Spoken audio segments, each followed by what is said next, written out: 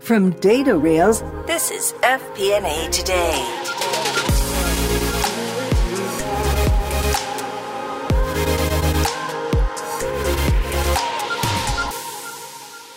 Hello, everyone. Welcome to FP&A Today.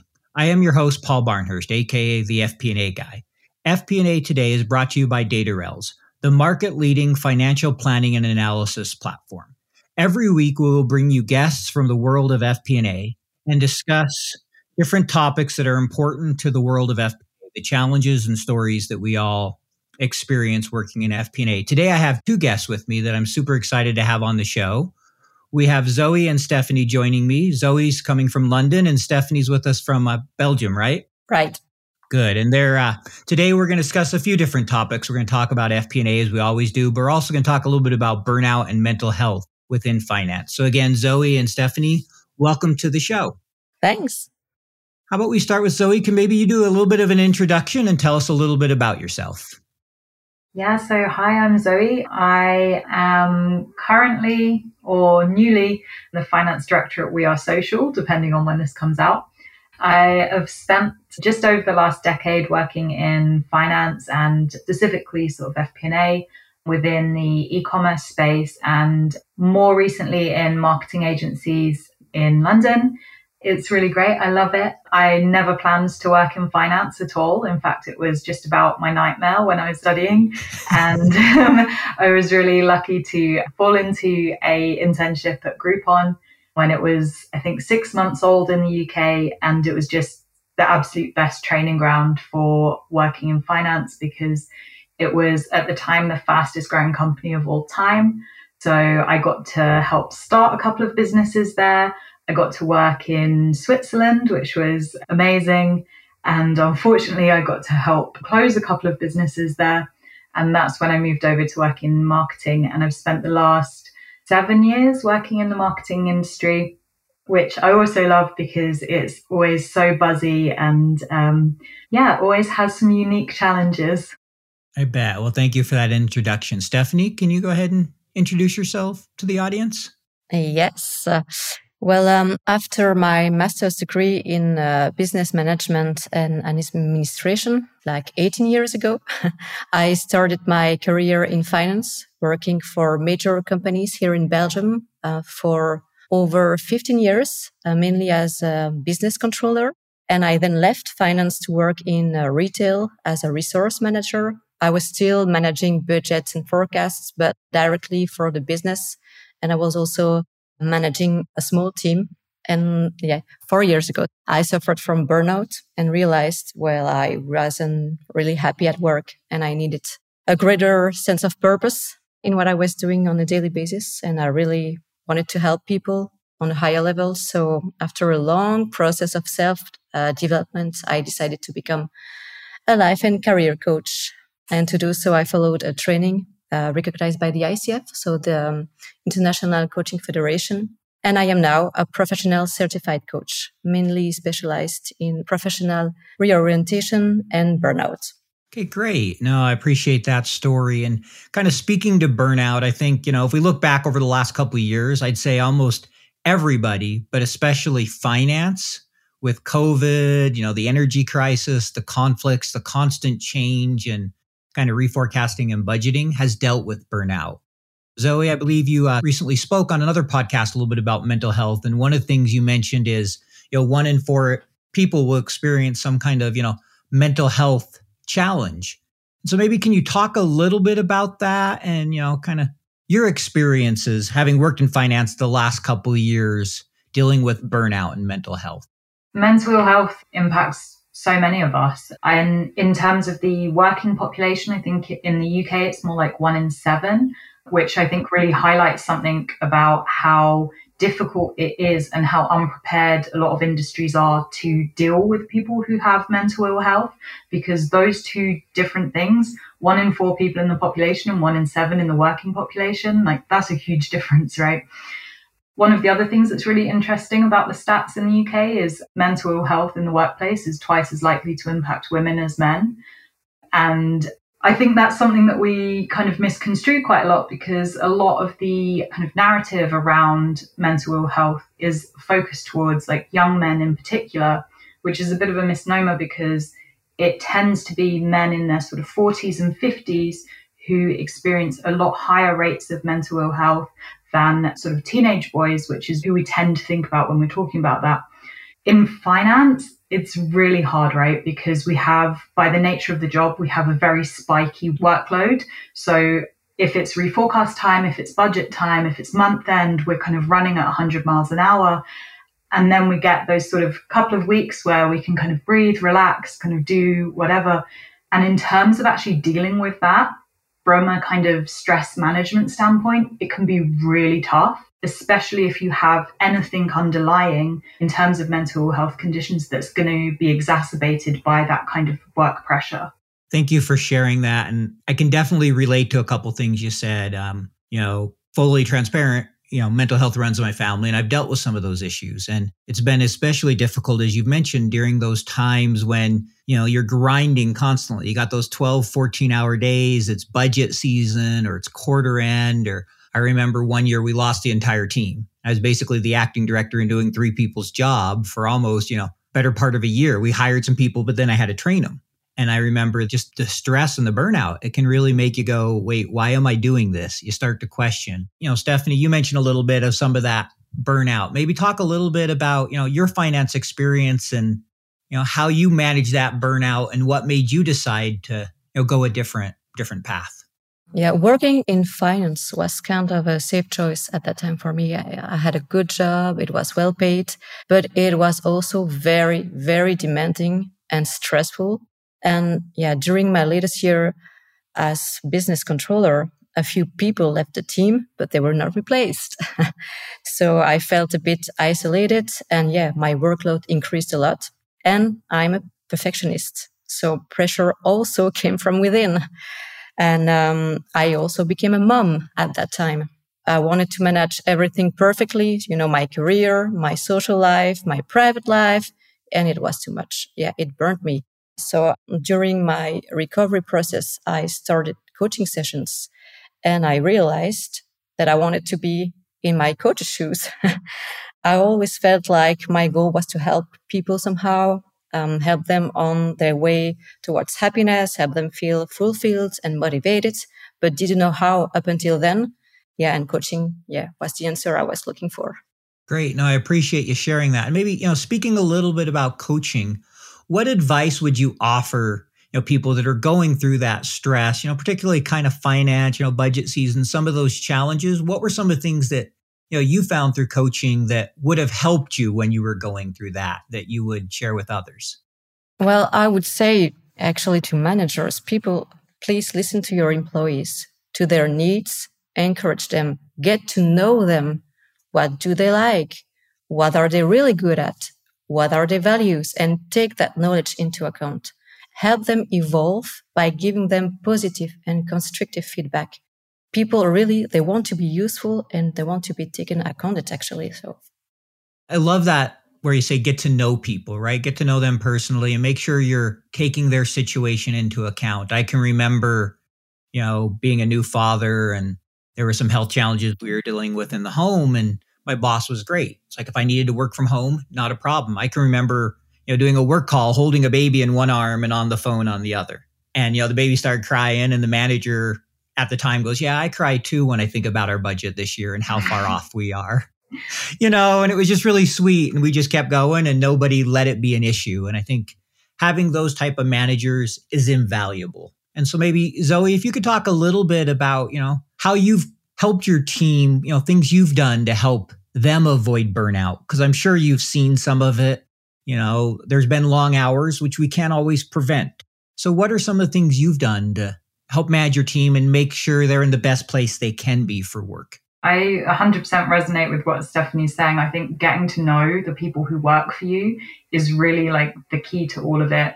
I think we sometimes have this view still in finance that someone's, an analyst and then they're a management accountant, then they're a controller, then they're blah, blah, blah.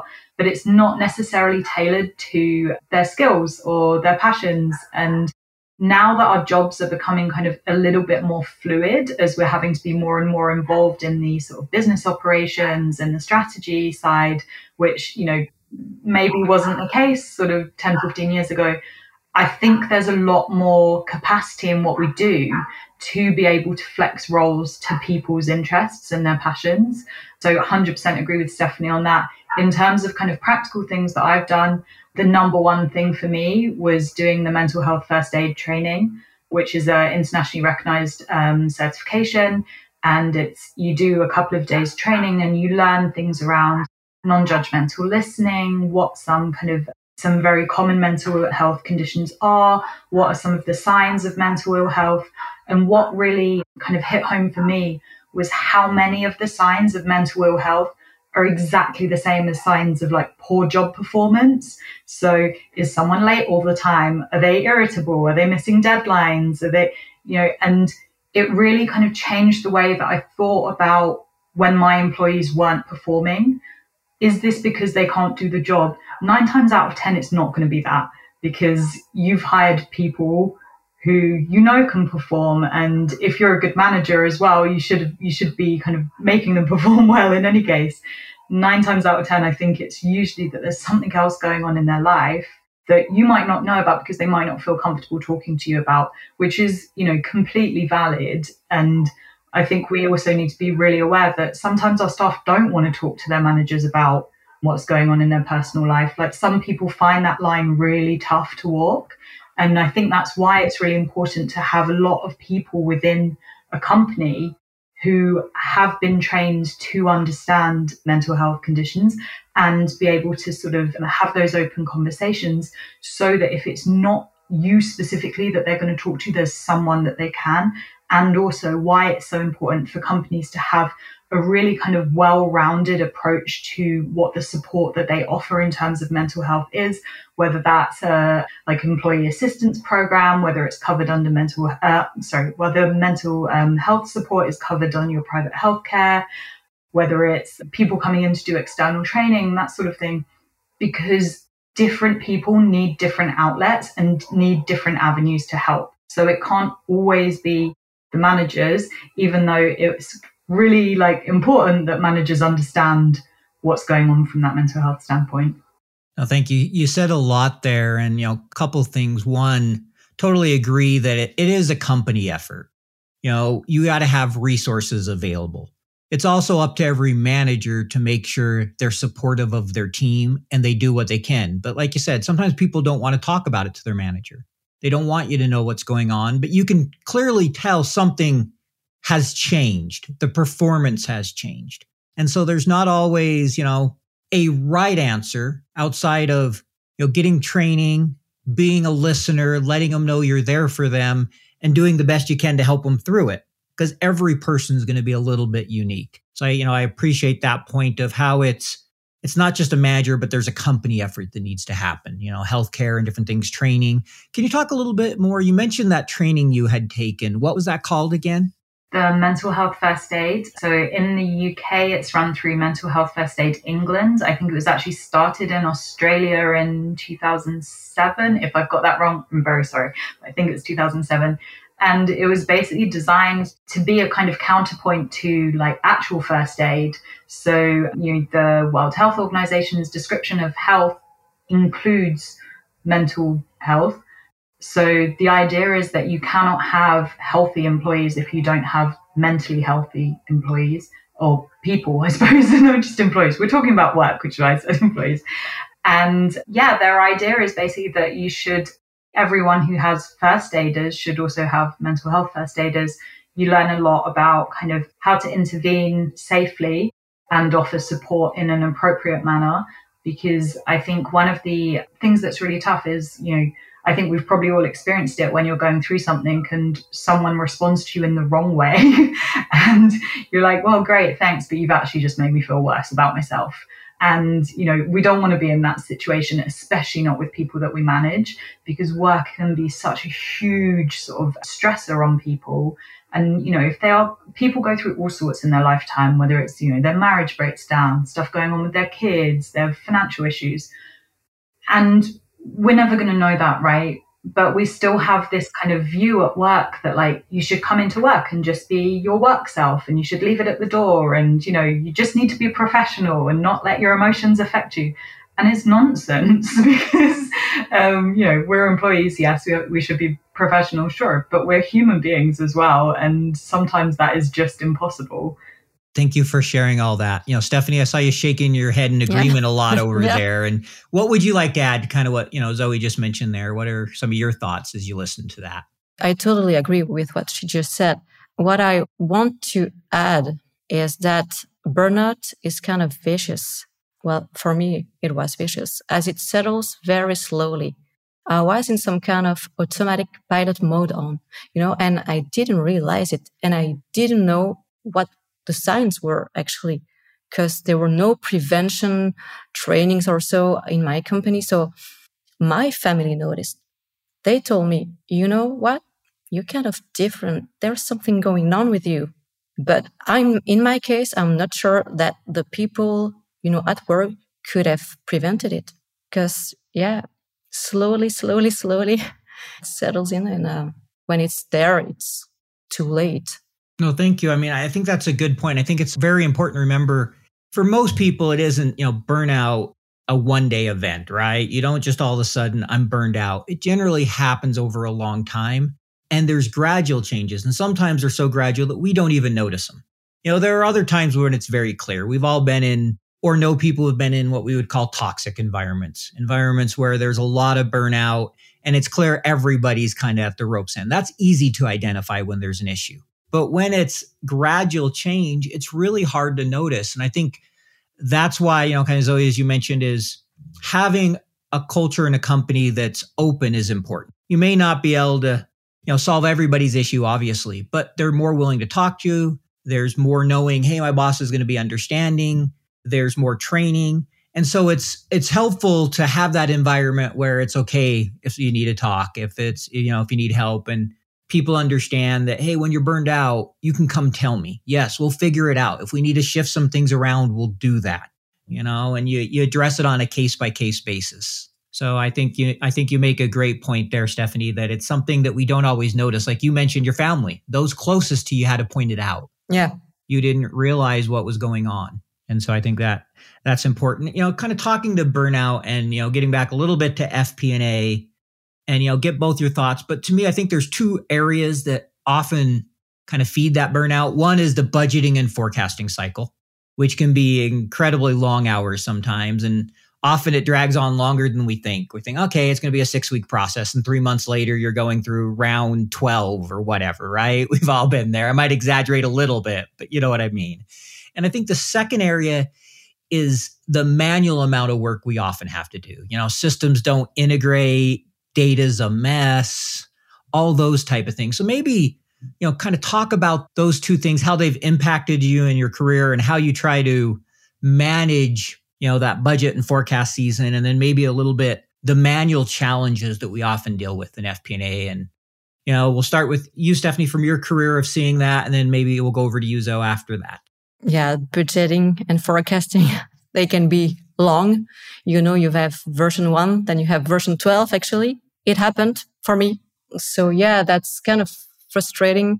And deadlines are really, really short. So I think that's the most challenging part of the job is you have to do a lot in a very short time.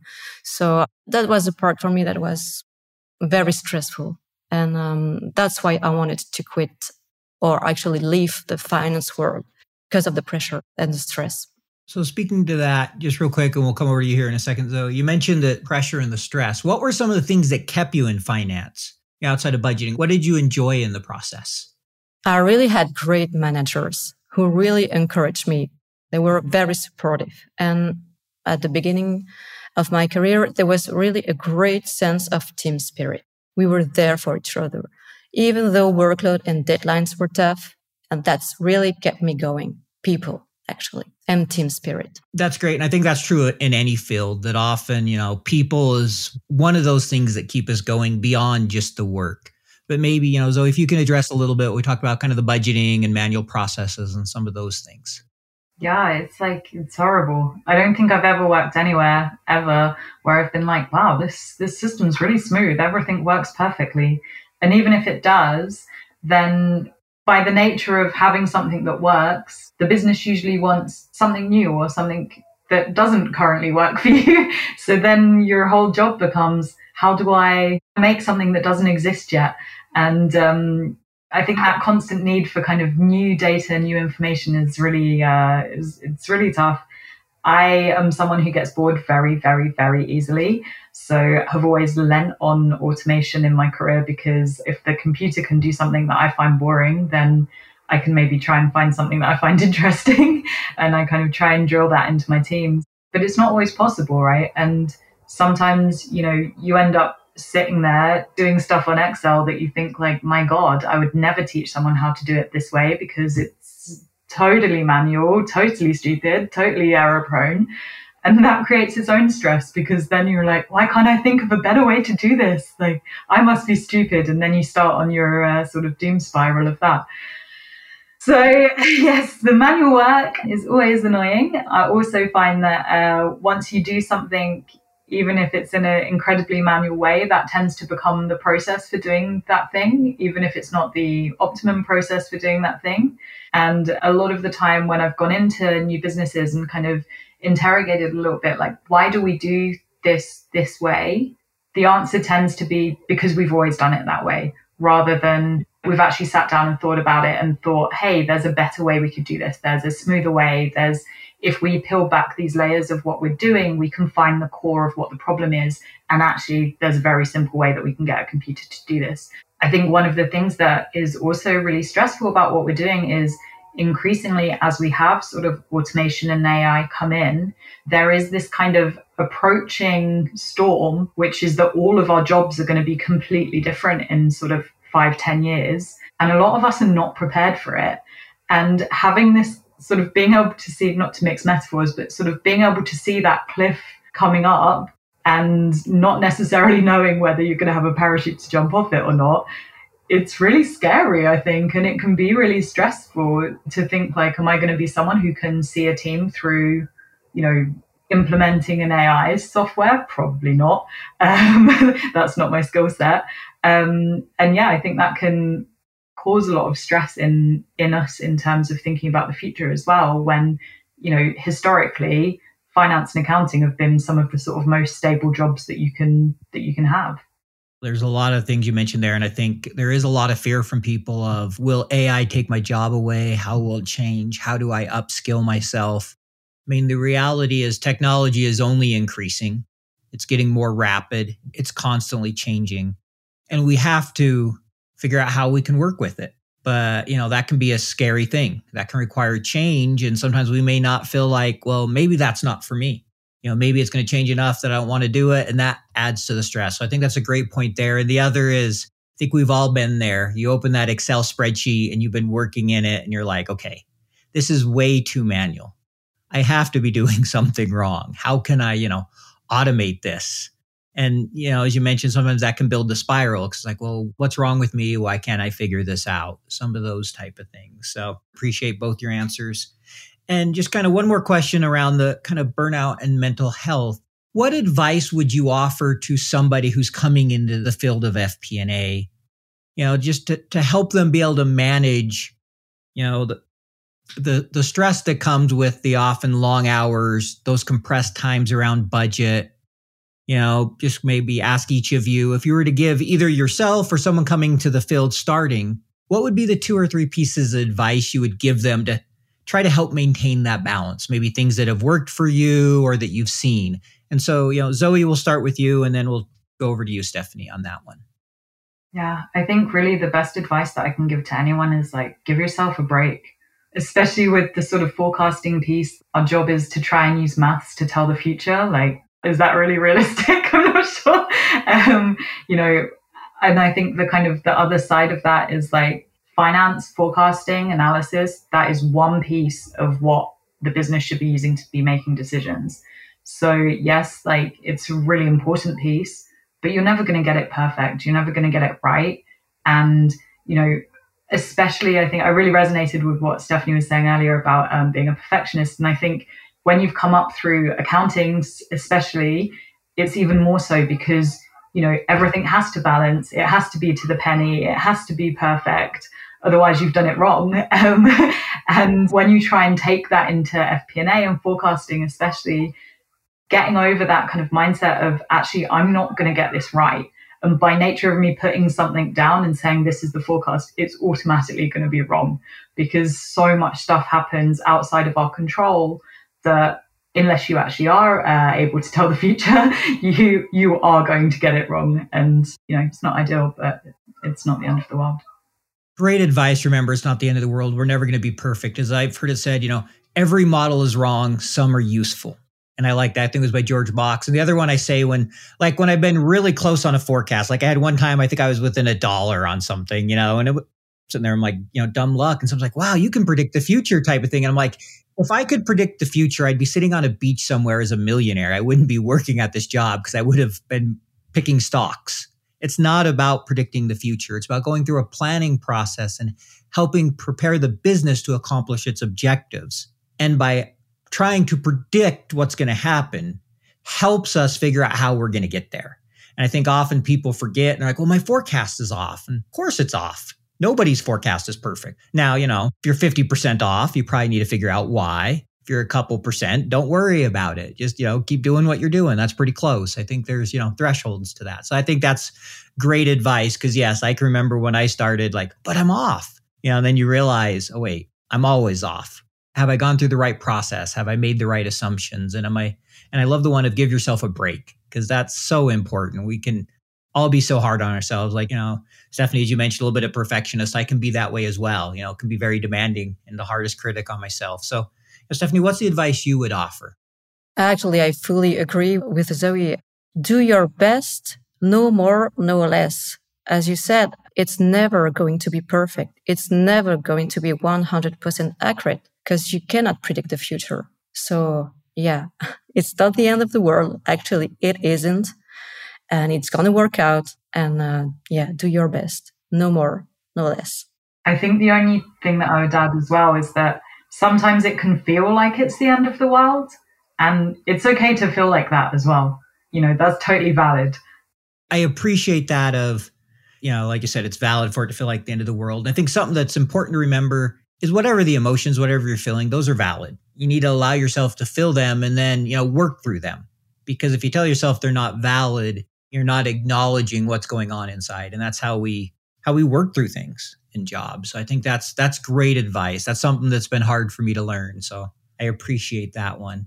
So switching gears here as we kind of move toward the end, I want to talk a little more about FP&A, a little in in the finance area. So first, we'll start with Stephanie on this one. But as you looked over, your finance career, what was something you were most proud of? So if you were going to go for a finance job today, say you had an interview or something, what's something you would share that you're, an accomplishment you're proud of? I would say my level of analysis, they were kind of pretty good. And I was really professional. I didn't give up. So no, it's a good one. Analysis is, being proud of analysis because we do a ton of that. And, it can be very hard. How about yourself, Zoe? Is there something kind of your career that stands out to you, a project or something that you're really proud of that you did? Yeah, definitely. 2020, 2021 was such a kind of huge, time for everyone. But one of the things that I worked on in that time was my then company's inclusion, diversity, equity, and accountability report. And we looked at all 800 staff salaries. We were looking whether there were differences in what people were being paid based on gender, race, sexuality, gender identity, whether they were veterans, a huge number of demographic brackets. And we leveled a whole bunch of people's pay based on it, because what we found was that, naturally a whole lot of kind of unconscious bias in hiring in terms of representation, in terms of people being promoting had kind of crept in.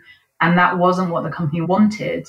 And it was a huge sort of effort. It took the best part of 6 months and a lot of C-suite backing to do it as well. But I'm super proud of it because, we saw a problem, we found a way to address it, and we kind of made some people's lives hopefully better by looking at it, and took sort of firm steps to kind of instill a sense that people shouldn't be discriminated against based on any way that they identify. That sounds like a great project, and something to be proud of is, the analysis and the work you did made a difference in people's lives. It helped break down some barriers and discrimination and biases that probably in many cases may even have been unconscious, but had crept in over time. Some may have been, open. And I think they absolutely were unconscious. I can certainly say there wasn't a sense that it was like a company that had issues in any of those spheres. But when we looked at the data, it was like, oh, no, actually, there is stuff there that needs to be addressed. And it was really interesting for me how you could have a workplace that had a really big kind of culture of inclusivity and diversity and was a global company, and yet you still had this kind of pervasive thing which no one was doing intentionally, but had just kind of seeped into kind of the decision making. And I found it so interesting, but also like really emotional to work on as well. And that makes sense. I could see that, when you mention emotional, because it's something that's personal. It goes beyond just a budget or a forecast in the sense of how it impacts lives. And I can relate to that. We had a big project where we had to, reduce costs by 20% at the beginning of COVID. And, working with the business, it was extremely hard knowing it was going to impact people's lives and trying to figure out what was best for the business. But also, as I was going through all that, how can we minimize impact, And there's some things where we did 4-day work weeks and different things like that. And it wasn't ideal. It impacted people more than I wanted. But I was proud that I always tried to remember, how can we meet the business needs, and trying in my mind to think of how can we least impact, how can we at least help them get through this as well? Because sometimes they feel diametrically opposed and you're like, okay, how do I do what my job needs? And how do I consider the people? And it's not always an easy answer. So I think it's always rewarding to see when you get to help people. Yeah. And I think they're not other ends of the spectrum, right? Like sometimes we lose sight of the fact that actually it's the employees who make the business. So if you're not looking after your employees, and it's exactly the same with the mental health piece, if you're not looking after the employees, you're not looking after your business. And I think kind of going to some of the stuff Stephanie was saying earlier, like, it made me really clear in terms of what I wanted for my career. And one of those was to never work somewhere that didn't understand that. No, thank you. And that's great advice. Working somewhere that remembers, people are people. So I just have 2 more questions here. We'll wrap up here in the next couple minutes. But one question we like to ask everybody on the show, and we'll start with you here, Stephanie, is just what's something unique that people might not find out about you online, something, kind of different that you can share about yourself? So that's totally different. But when I was younger, I wanted to be a singer. And I even auditioned for The Voice Belgium many, many years ago. Oh, wow. That's a great one. I bet that was a fun experience for you. It was fun. And I realized that it wasn't for me. I was too shy. Well, it's good to do those things and realize sometimes that, hey, maybe that isn't the path that I want to go. How about yourself, Zoe? What's something maybe unique you can share? Oh, gosh. I found this a really hard question to think about, I'll be honest. I think probably people who know me know this, but I'm someone who is always trying to develop new hobbies. So I always have like some course on the go, or I'm always trying to learn something new. My current one is that I've been working on like growing a lot of cut flowers and learning a lot of how to do some floristry stuff. So that's been my most recent string that's been added to my bow. Well, fun. No, that's great to always having something, a hobby to work on or develop. I think that gives kind of purpose outside work. Some of us may have a lifelong hobby. Some switch a lot.